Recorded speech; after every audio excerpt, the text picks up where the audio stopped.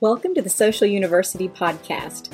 We are so glad you're joining us today because we want to help business owners, entrepreneurs, and people just like you who want to build their business online. Listen, if we can do it, you can do it. So let's go.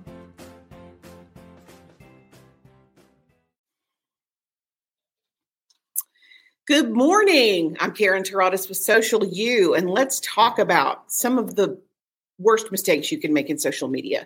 They're not complicated. I see people still making these mistakes all the time. Let's get into it, okay? October is going to be a great month. Next week, we're going to talk about reasons that you aren't meeting your marketing goals. The third week, we're going to talk about what to do if you get a bad review. Good ones too, but bad ones mostly. And of course, we have to close October with this year's worst social media nightmares because that's what we do every year. We're going to talk some about our own mistakes and some other public mistakes that were made this year in social media. There's a couple that just made me shake my head. Kate Gate, I'm coming for you. So let's go ahead and get started. Don't do these. The top 10 mistakes to avoid. Seriously. And everybody does it sometimes, but let's go ahead and jump in. Number one, most importantly, I think, not checking your stats. You have to check your stats and insights no matter what platform it is so that you can find out if you're doing it right. What's working? What do your clients like? What does your audience want to hear? Are you posting at the right time? Are you posting to the right audience? Is it correct? Your stats will tell you all of that stuff. Like Facebook tells you when your posts spike, just like other platforms will tell you you're doing best at this time or best at this time. Or if they don't tell you exactly what time, you can do beta tests and see what you're getting the most engagement on. That makes sense. So check those insights and see what's working. And a lot of times the posts that I think are going to do incredibly well, a lot of times they do, but sometimes I'm surprised by what works and what doesn't work. So you must check your stats. Number two, not knowing your audience or ideal client. Okay, if you don't know who your ideal client is and you don't know who you're targeting, a lot of times that will lead you to be on the wrong platform. It happens. You cannot, well, I guess you could try to sell skateboards on Facebook, but probably not a good idea. You have to go where your audience is. If you're targeting 13-year-old boys and you're not on YouTube, it's not going to work. If you're targeting seniors and you're not on Facebook, also not going to work. You have to go where your best audience is going to see you. Number three, yes, it's a personal issue. Good morning, Becky. No, your audience is not everybody. Let me refer you to our presentation from last week where we discussed identifying some of your best audience. You have to know who you're marketing to. No, it is not everybody. It doesn't matter what your product is. It's not for everybody. Knowing your audience helps you refine your message and pick the right platform. So 100% the answer is no. Okie doke. So not knowing your audience a lot of times puts you on the wrong platform. Okay, number three. This is one of my huge personal pet peeves, and it drives me crazy. So not having complete about information that includes contact information drives me crazy. You 100% have to have that on your social media bios. And most importantly, they need to match. You can't have some information on Instagram. You can't be Madison washes cars on Instagram and clean cars by Madison on Facebook. It needs to match. And whatever your tagline is on Facebook needs to be the same thing on Instagram, needs to be the same thing on TikTok. That information needs to be consistent, cohesive, so that it makes you easy to find. But for the love of Pete, include an email and a phone number. Different audiences like to contact you in different ways. Some people want to call, some people want to email. So you need to have information that caters to both audiences. Number four, one size does not fit all. All content is not okay for all platforms. If you're going to use the same idea or concept, you can even sometimes use the same image, but a lot of times, 90% of the time, you need to change the message. You need to change the size so that it fits on the platform and doesn't look like you jammed in the wrong size when it's supposed to be a rectangle and what you have is a square. And most importantly, and I'm going to say this twice so everybody in the back can hear me, you do not have to be on every single platform. It is not required for you to be on every single platform. Now, we're a social media company and we get clients from multiple platforms because that's what we do. It is unusual to have a presence on every platform. And unless you're paying a social media manager, I think it's very difficult to maintain. Now, there are social media managers out there, and there are brands out there that have a stellar representation on multiple platforms. That is not luck. That is not accidental. Somebody is doing that on purpose in a beautiful schedule, very predetermined way. It doesn't just happen like that. But if you're a solopreneur and you're doing this on your own, first and foremost, you have to do what your bandwidth will allow. And that includes not overwhelming yourself. I would rather see you post consistently once or twice a week than to come out of the gate posting 5 times a week for 2 weeks and then burn out and stop. Consistency, always going to win. So saying that, you don't have to be on every single platform. 1, 2, 3, most of the time is the max for solopreneurs, just because that's a lot of content creation, truly. Now, if this is your priority and this is like, if you're driving audience to your website because that's what makes you money, it makes total sense for you to be on multiple platforms. However, if your end product is not financial payoff from the website, if you actually have a product or a service, you have to have time to do the service or the product. You have to have time to do the invoices. You have to have time to make the donuts. So that being said, you can only do what you can do. Get good at one, get it locked down before you add the other. Most, not all. Some people can do more than, like, some people have 9 kids, which sounds insane to me because, I mean, seriously, that's a lot. You know who you are, Becky.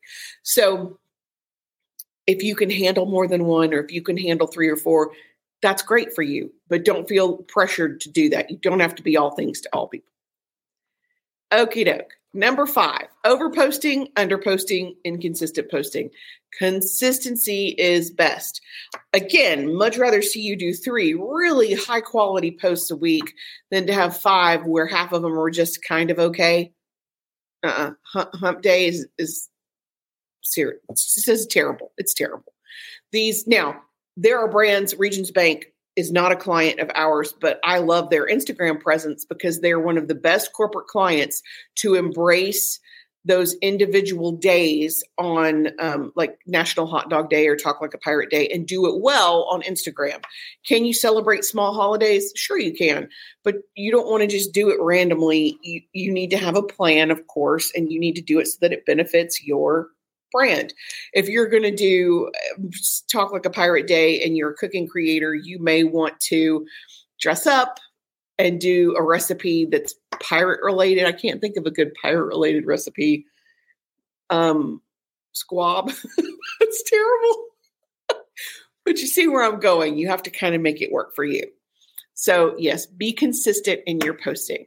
Number 6, it's not about you. It's always about what's in it for them. So you don't want to be too salesy, but you also want to be transparent. So be who you are, represent who you are, but you don't want to shove anything down people's throats. And we do get this sometimes. It's not as bad as it used to be, but there are some clients who only want to sell stuff. They only want to talk about their own company. They only want to promote, and that's all. That doesn't normally work.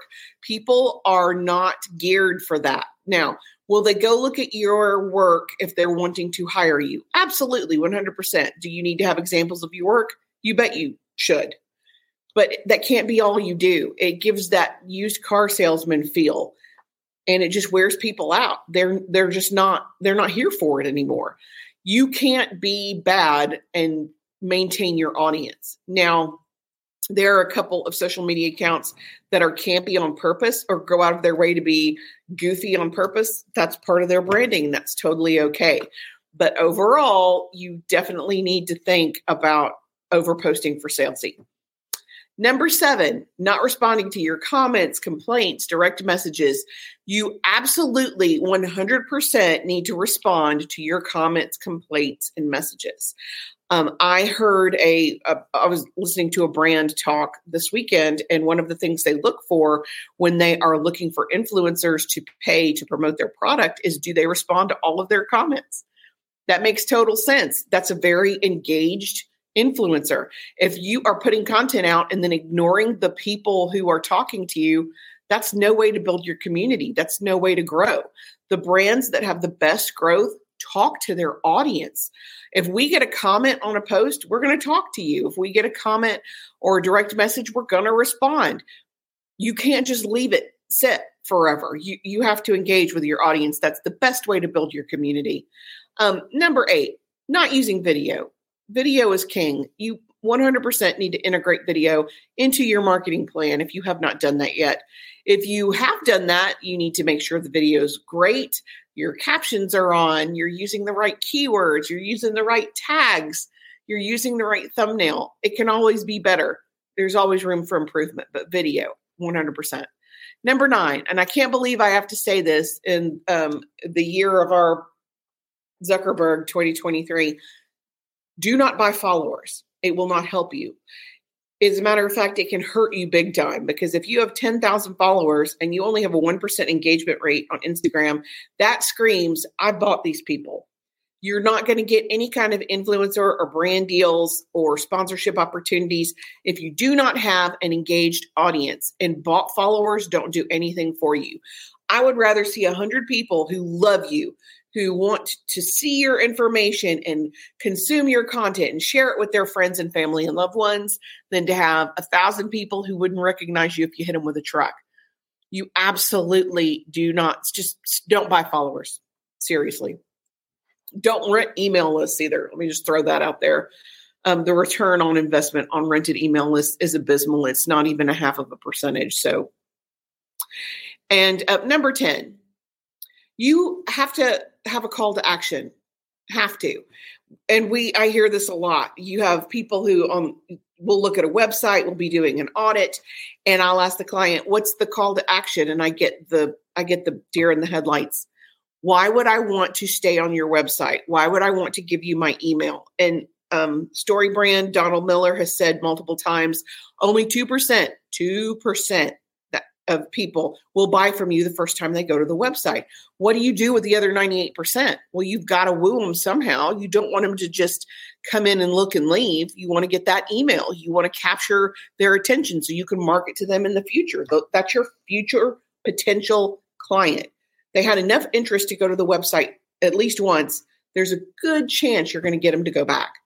That being said, you have to have a call to action. There has to be a reason for them to give you an email. Your newsletter is not it. That ain't going to do it. Now, your mom may get super excited that you have a newsletter, but most people do not. You have to have a reason. We send out our podcast. We send out a tip of the week that's exclusive to our newsletter. That's the only place you're going to get it is in the newsletter. And we always have a blog post. So we do send out content and how-to information in our newsletter, which is what we tell people. If you want to sign up, you want to, maintain and continue to learn and get those tips every week, sign up for the newsletter. Your big draw might be a recipe. Your big draw might be a coupon. Your reason might be sign up for our newsletter and you get 5% off your first purchase. Whatever it is, there has to be some motivation for the end user in order for them to want to give your email. People are getting smarter every day. They're more social media savvy. They're not just going to hand over whatever. You're going to have to earn it. So that being said, we will be back. October is our spooky month. We try to talk about mistakes and train wrecks and scary things that go, bump in the night. Next week, we will be back. Our topic will be reasons you aren't meeting your marketing goals. That's it for me this week. If you have a question or a comment, please feel free to leave that or send us a direct message. We will respond to you. And until next week, I'm Karen Taradas with Social U, and I'm here to help. Thanks, guys. Thanks for joining us for the Social University podcast. We hope you enjoyed it. Be sure to follow us on all of our social media at Stay Social U. That's the letter U. And we will talk to you next week. Remember, you've got this.